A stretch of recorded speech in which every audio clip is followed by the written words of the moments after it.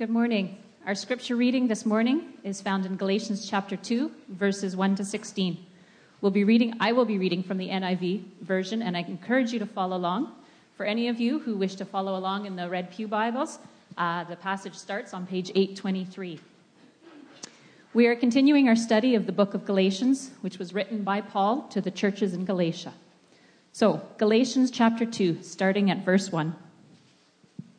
14 years later, I went up to Jerusalem, this time with Barnabas. I took Titus along also. I went in response to a revelation and set before them the gospel that I preach among the Gentiles. But I did this privately to those who seemed to be leaders, for fear that I was running or had run my race in vain. Yet not even Titus, who was with me, was compelled to be circumcised, even though he was a Greek.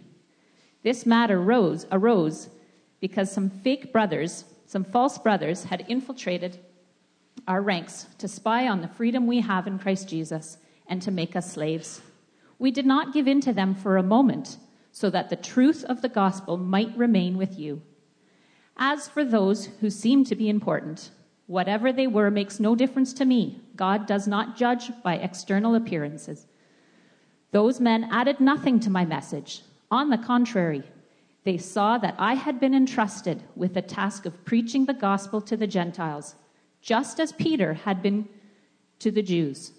For God, who was at work in the ministry of Peter as an apostle to the Jews, was also at work in my ministry as an apostle to the Gentiles. James, Peter, and John, those reputed to be pillars, gave me and Barnabas the right hand of fellowship.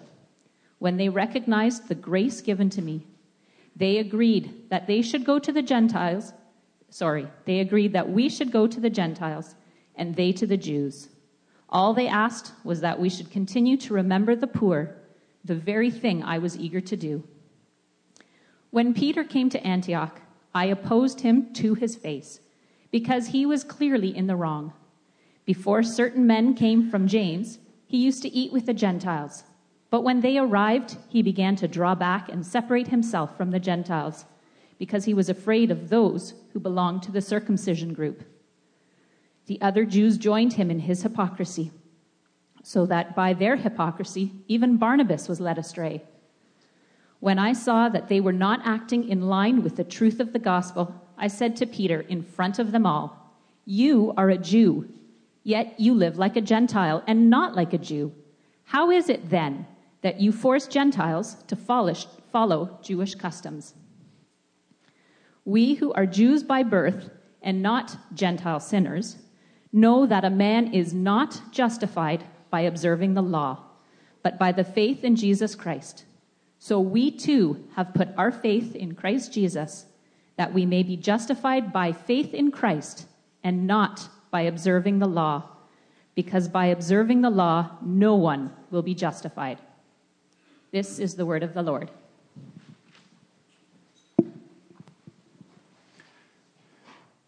Thanks, Val. Good morning. What a delight it is to be together. My name's Kevin. I'm one of the pastors here at Cornerstone. My call this morning is to unpack this passage of Scripture for us and to help us to see and understand what God is saying to us in this passage.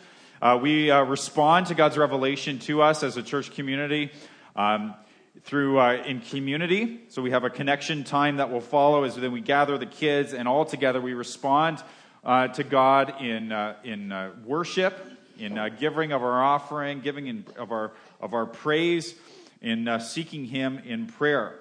This passage this morning in Galatians chapter 2 is one of the most significant passages in the New Testament, in my humble opinion. It's not a passage, many of you maybe in your homes, and depending on the culture, have like cross-stitch scripture verses, right? Hands up if you in your home have a cross-stitched passage of scripture somewhere hanging on your wall in your home. I've been in many of your homes. I know that you do. Some of you have mugs with scripture verses on them, maybe even a T-shirt if you're really out there. So no one has Galatians chapter 2 cross-stitched on their wall, right? Not even Titus was circumcised, right? No one has that on their t-shirt. No one's got that on their mug. But this is one of the most important, most significant passages in the entire New Testament. One of the seminal points in church history. As the Apostle Paul recounts his visits with the other apostles. You see, Paul was, as we read, an apostle to the Gentiles, which meant that his call was to bring the gospel of Jesus to those who were non-Jewish by ethnicity and religion. And so he would travel around the region of Asia Minor, and he would plant churches. He would plant the gospel in these communities, in these cities, and the gospel would take root and churches would be birthed. And he did that all throughout the region of Galatia. And these churches thrived. They flourished as they believed the gospel. But Paul is writing this letter because he is so frustrated. He's so upset that these churches have abandoned the gospel that he preached. We saw last week in chapter 1 where he says, I'm astonished that you have forsaken the gospel I preached. You've embraced another gospel which is no gospel. You've embraced another message which is not good news. It's no gospel. It's not good news. You have embraced something in which, yes, faith in Jesus, but it's Jesus plus your obedience to the law of Moses. It's Jesus plus your contribution that makes you acceptable to God. And so Paul is frustrated. We know that he's frustrated because in the next chapter, in chapter 3, he says, you foolish Galatians, who has bewitched you? He's frustrated. He's like, I can't believe that you have taken the gospel that I've preached to you, this gospel that Jesus plus nothing is how you're accepted by God. You've taken that gospel of Jesus plus nothing and you've added to it. You've embraced this false teaching. You've embraced this other gospel which is no good news, and you've been bewitched. You've been cast under a spell almost. How could you do that? How could you do that? He's frustrated, and so he is. And so these false teachers who are coming into Galatia and saying, yeah, it's to belong to the family of God, you need to believe in Jesus, and you need to become functionally Jewish. So guys, you need to be circumcised.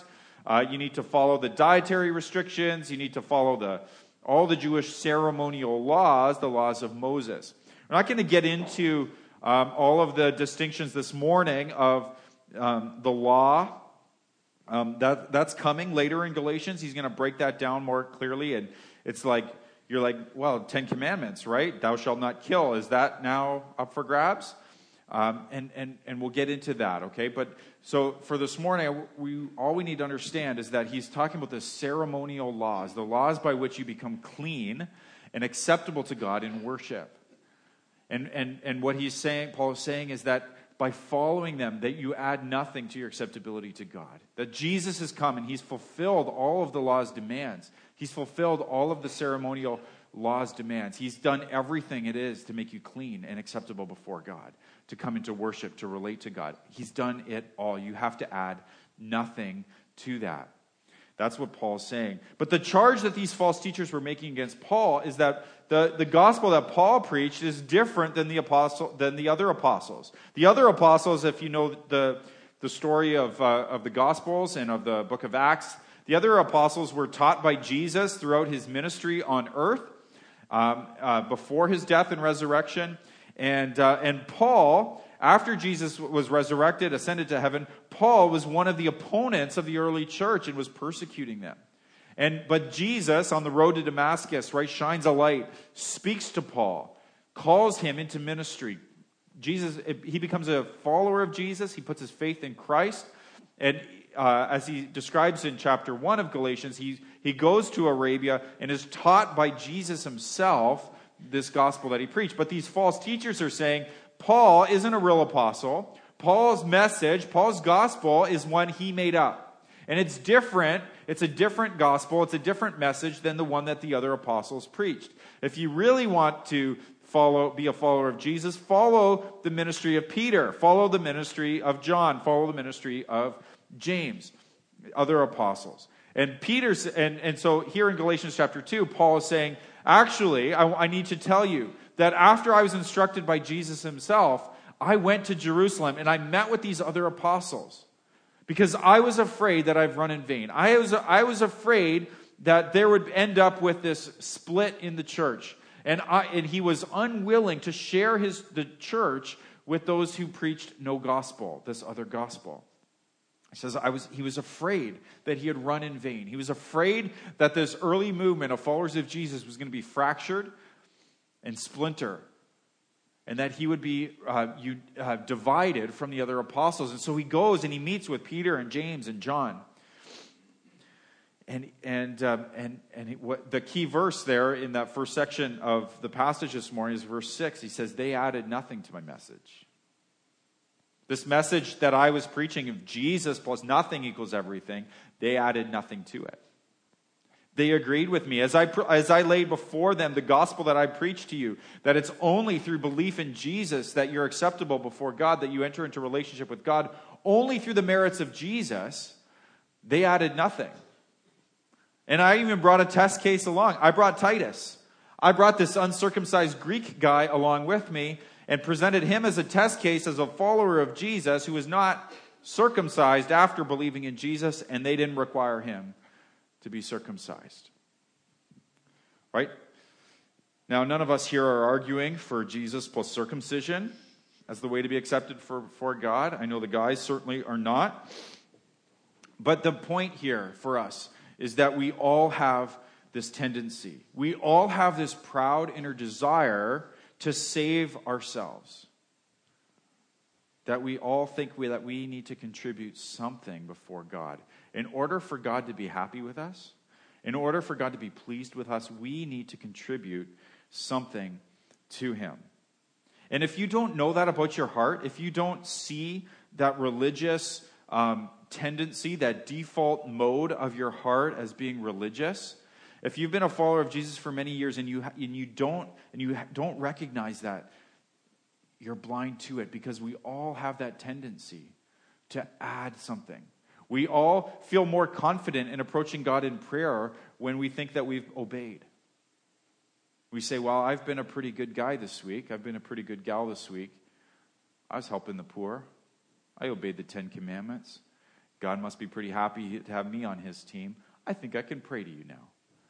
But when we've blown it, when we've been selfish, when the good that we know that we should do, we didn't do, and when the wrong things that we know that we shouldn't do, we did, all of a sudden we're timid in prayer. I just can't go to God right now. We all think we've contributed something. Sometimes that takes the form of us taking our cultural values and kind of imbuing them with spiritual significance. And saying, real Christians vote this way. Real Christians dress this way. Real Christians are punctual like I am. Real Christians listen to the music that I listen to, or eat the food that I do, or are involved in the social action that I'm involved in. We all love to add something. But Paul says we are justified by faith in Jesus. That's the key verse in this passage that Paul is leading up to, is this verse 16. We're not justified by the works of the law. We're not justified by what we do.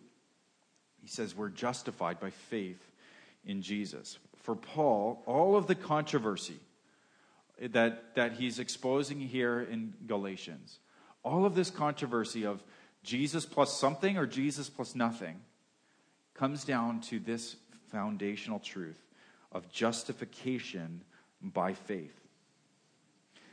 Many of us grew up in Christian traditions where we memorized catechisms as children. One of the catechisms of the church, primarily the Presbyterian tradition, is called the Westminster Shorter Catechism.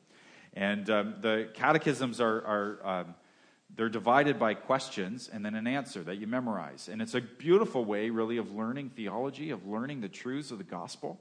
The truths about who God is and the truths of the Scripture. And so one of these catechisms, the Westminster Shorter Catechism, says this: what is justification? It's on the screen. And it answers this question this way: justification is an act of God's free grace. So God is acting, and it's out of free grace, wherein he pardons all our sins and accepts us as righteous in his sight, only for the righteousness of Christ imputed, I'll explain that in a minute, imputed to us and received by faith alone. Two key words there: pardon and imputed. Pardon and imputed. Where justification is an act of God's grace, free grace, apart from merit, apart from earning, where he pardons us. Where we go from being in a position legally before God of being guilty, and he declares us innocent. He pardons us of our offenses against him. He pardons us of our rebellion against him. All of us by nature have declared war on God and fired the first shot against him, and he pardons us. And so we're no longer guilty before him, we're now innocent. And he not only does he clear us of our guilt, he imputes to us, which is a word that means like, it's an accounting word. It means like credited to, the account of. He credits Jesus' righteousness, Jesus' right relationship, and Jesus' obedience. He credits that to your account. And so it's justification means that Jesus lived the life I should have lived, and that counts for me. And he died the death I should have died, and that counts for me. And so now God can relate to me on the basis of what Jesus deserves. Jesus got what I deserved, so now that we can receive what Jesus deserved. That's justification, and it's received by faith. Faith is how the soul lays hold of this. It's an empty hand. It's a receiving, not an achieving.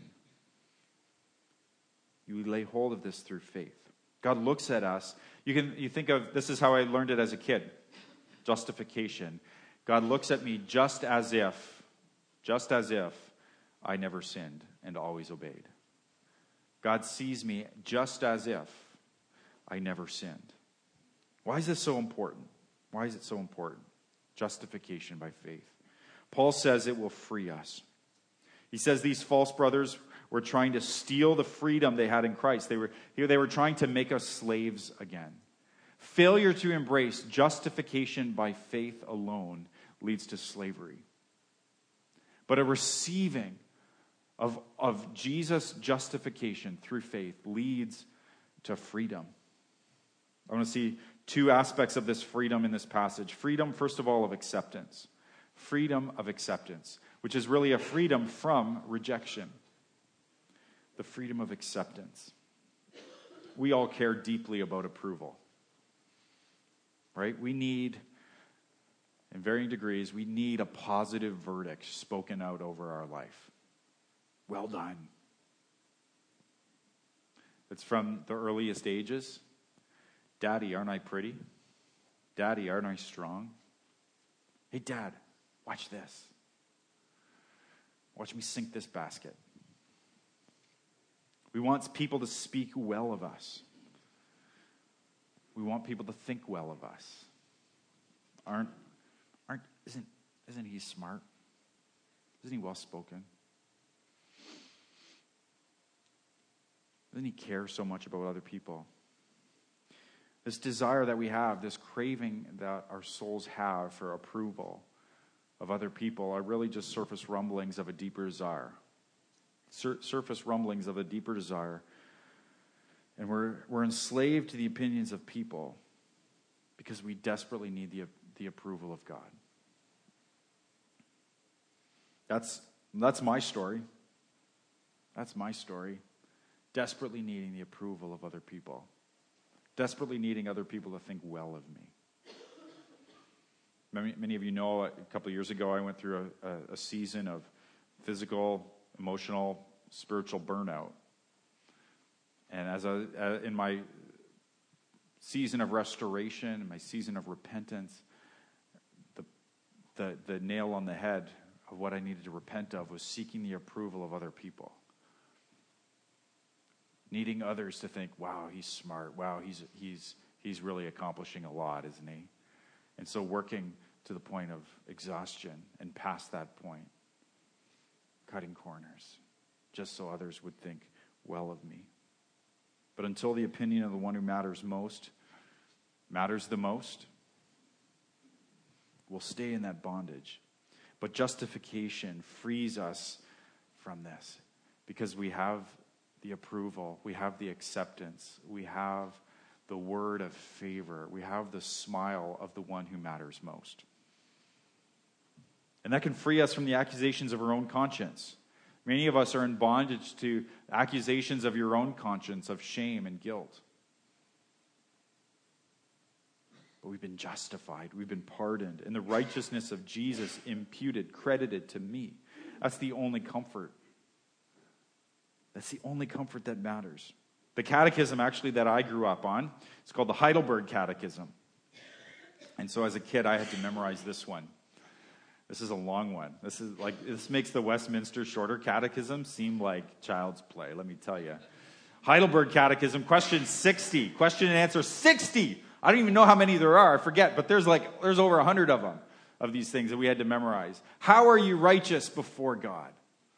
Only by true faith in Jesus Christ.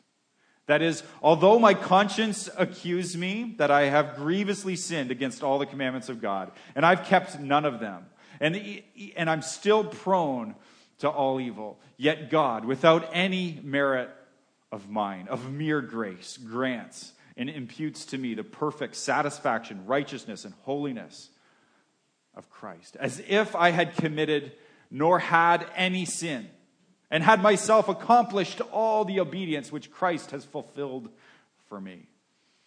If only I accept such benefit with a believing heart. Isn't that beautiful? That was written a long time ago. It's beautiful and it's true. Even though I've sinned, and even though I'm still sinning and prone towards sin, out of mere grace, pure grace, all grace, God treats me just as if I had never sinned. Just as if I had never sinned. He affirms us. Talked last week about insecurity being the enemy of intimacy. Insecurity is the enemy of intimacy and relationship. If we're unsure of how someone feels about us, we won't become vulnerable before them. We won't open up. And we won't extend relationship with them. We won't become intimate with them. But God says, I'm for you. I see you just as if you live the life of Jesus. And friends, we don't enter this relationship by faith and then maintain it by our own efforts and works. And so what makes you confident to approach God in worship? What makes you confident this morning to approach God in prayer? Is it your obedience? Because again, if we fail, and when we fail, then we're going to start keeping our distance. Listen to Louis Burkhoff. Definition of justification. Justification is a declaration of God, not on the basis of an existing condition, but on that of a gracious imputation. A declaration which is not in harmony with the existing condition of the sinner.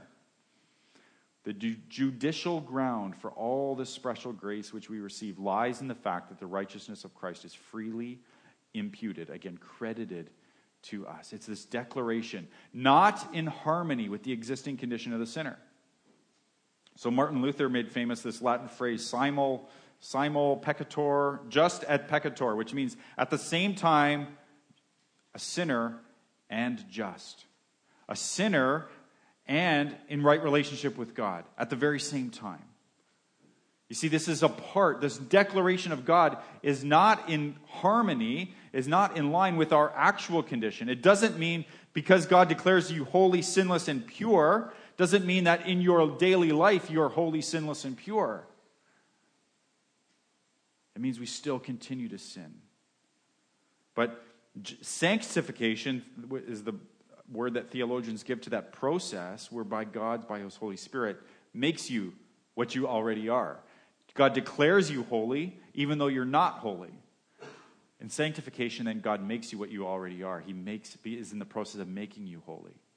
He declares you obedient, even though you're not, but sanctification is the process whereby he starts making you obedient to Jesus. It's contrary to our actual condition, and yet, as we follow Jesus and trust in him, he makes us what we already are. And so we can be plagued by these questions. Am I sincere enough? Do I sin too much? Like the answer is yes, right? You sin too much. Like all of us sin too much. None of us are sincere enough. None of us pray enough. But the gospel comes from the outside in. The theologians call it an alien righteousness. It's from outside of us. The right standing with God is from outside of us and makes us right. It's declaration of God. So how does God respond to us when we sin? If you're a follower of Jesus, if you receive this by faith, if you receive what Jesus has done for you by faith, how does God respond to you when you do sin? Great answer is in 1 John chapter 2.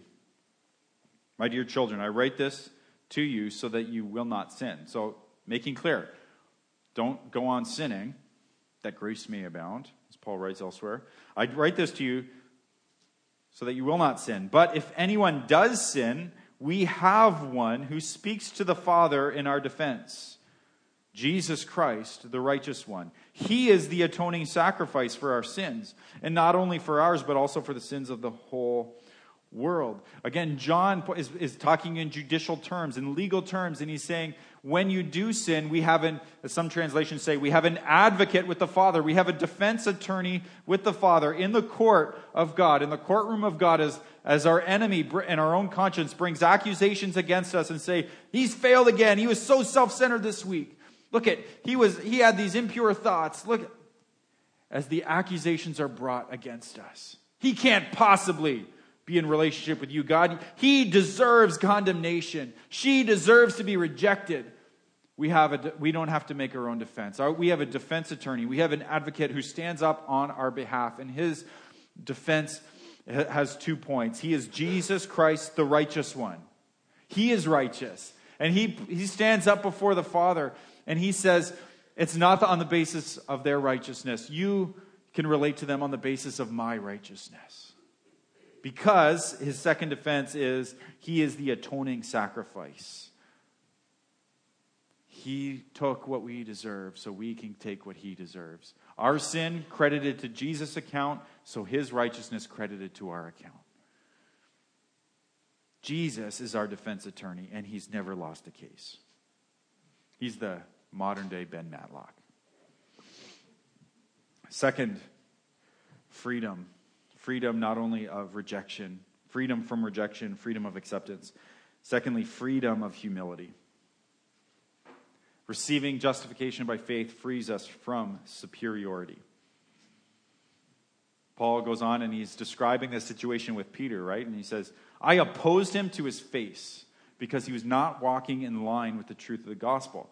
What Peter was doing is he was living like a Gentile. He was experiencing the freedom, the cultural freedom that came through Christ, that he didn't have to follow these ceremonial laws. But God revealed this to him in a vision. We read about that in the book of Acts, where don't call unclean what I've called clean. You can go, you can have fellowship with Gentile people. You can relate and be friends with and eat with people who aren't Jewish without becoming unclean, because Jesus is your cleanliness. Jesus is your acceptance with the Father.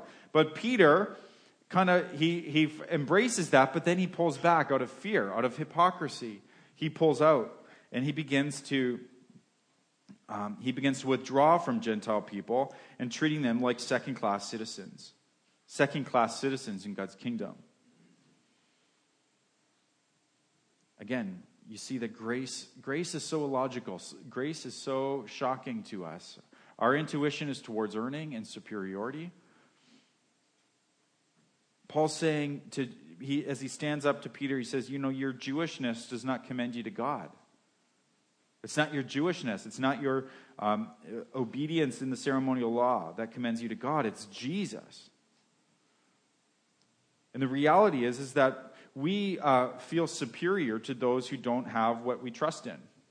That if we're trusting in something other than Jesus for confidence in our relationship with God, we're going to actually end up looking down on despising those who don't have what we have. That those who don't have what we're trusting in, we're going to start looking down on and feel superior to them. And so if you're trusting in your doctrinal understanding for your relationship with God, you're going to look down on those who have a different doctrinal position on certain things. If you're trusting in your sophistication and your education, as like, God must think I'm pretty great, you'll look down on, you'll despise those who are less sophisticated, less educated. If you're relying on you being heterosexual as the reason why God loves you and accepts you, you'll look down on those who are different than you. If you're trusting in your political views or your wealth, you'll look down on those who are not so wealthy or who have a different political perspective or ethnicity. Or maybe you're trusting, well, hey, I'm a member of this church. God must be pretty happy with me. And we're trusting in our church membership. We'll look down and despise those from other churches, other denominations, other members of the body of Christ. But when your only hope is grace, that I don't deserve it, when we only hope in grace, we don't have any grenades to lob at others. So be vulnerable for a moment. Who do you despise? What kinds of people do you look down on? We all despise certain kinds of people. So who do you look down on? And the answer to that question may lead you to the things that you trust in. The things which you're basing your justification on other than Jesus. It's the Jesus plus this. Peter became a racist because he was out of line with the truth of the gospel. And Paul, the beauty of this is that Paul doesn't bring Peter and say, hey, Peter, here's the no racism rules. Here's the law. He could go to places in the scripture that says treat people equally. That he could go and make a biblical argument. God expects no racism in his people. God expects you all to treat people equally. He doesn't do that. He doesn't bring Peter law. He brings Peter gospel. Because the gospel is actually what changes our hearts. The gospel is what actually humbles us. The gospel humbles us and says, you're so desperate, you need a Savior. You needed the Son of God to come and die for you. And you relate to me all in grace, and so we're all on equal playing field. No matter what you've done, no matter who you are, no matter what you've accomplished, no matter what, we're all on the same playing field. The gospel humbles us. And so the gospel is actually what changes our hearts. He doesn't bring Peter the rules. He brings Peter grace and gospel. He says, let's act in line with the truth of the gospel. And he preaches to him about justification by faith. And says, you're not justified before God because of your Jewishness. And so treat people equally. So the gospel gives us this freedom of humility. The humility with one another, but it also gives us, the freedom of acceptance, the freedom of confidence with God. Humility with one another and confidence with God. Boldness even with God. So let's pray. Father in heaven, thanks for this good news. We pray, Lord, that these deep truths would take root in us. These deep truths of justification through faith alone, in Christ alone, by grace alone, would take root in us. And expose, Father, the areas in our hearts which we're despising other people, or where we're giving in to the accusations of our own conscience, and where we feel timid with you, where we feel unworthy before you. Would you convince us of Jesus' worthiness for us?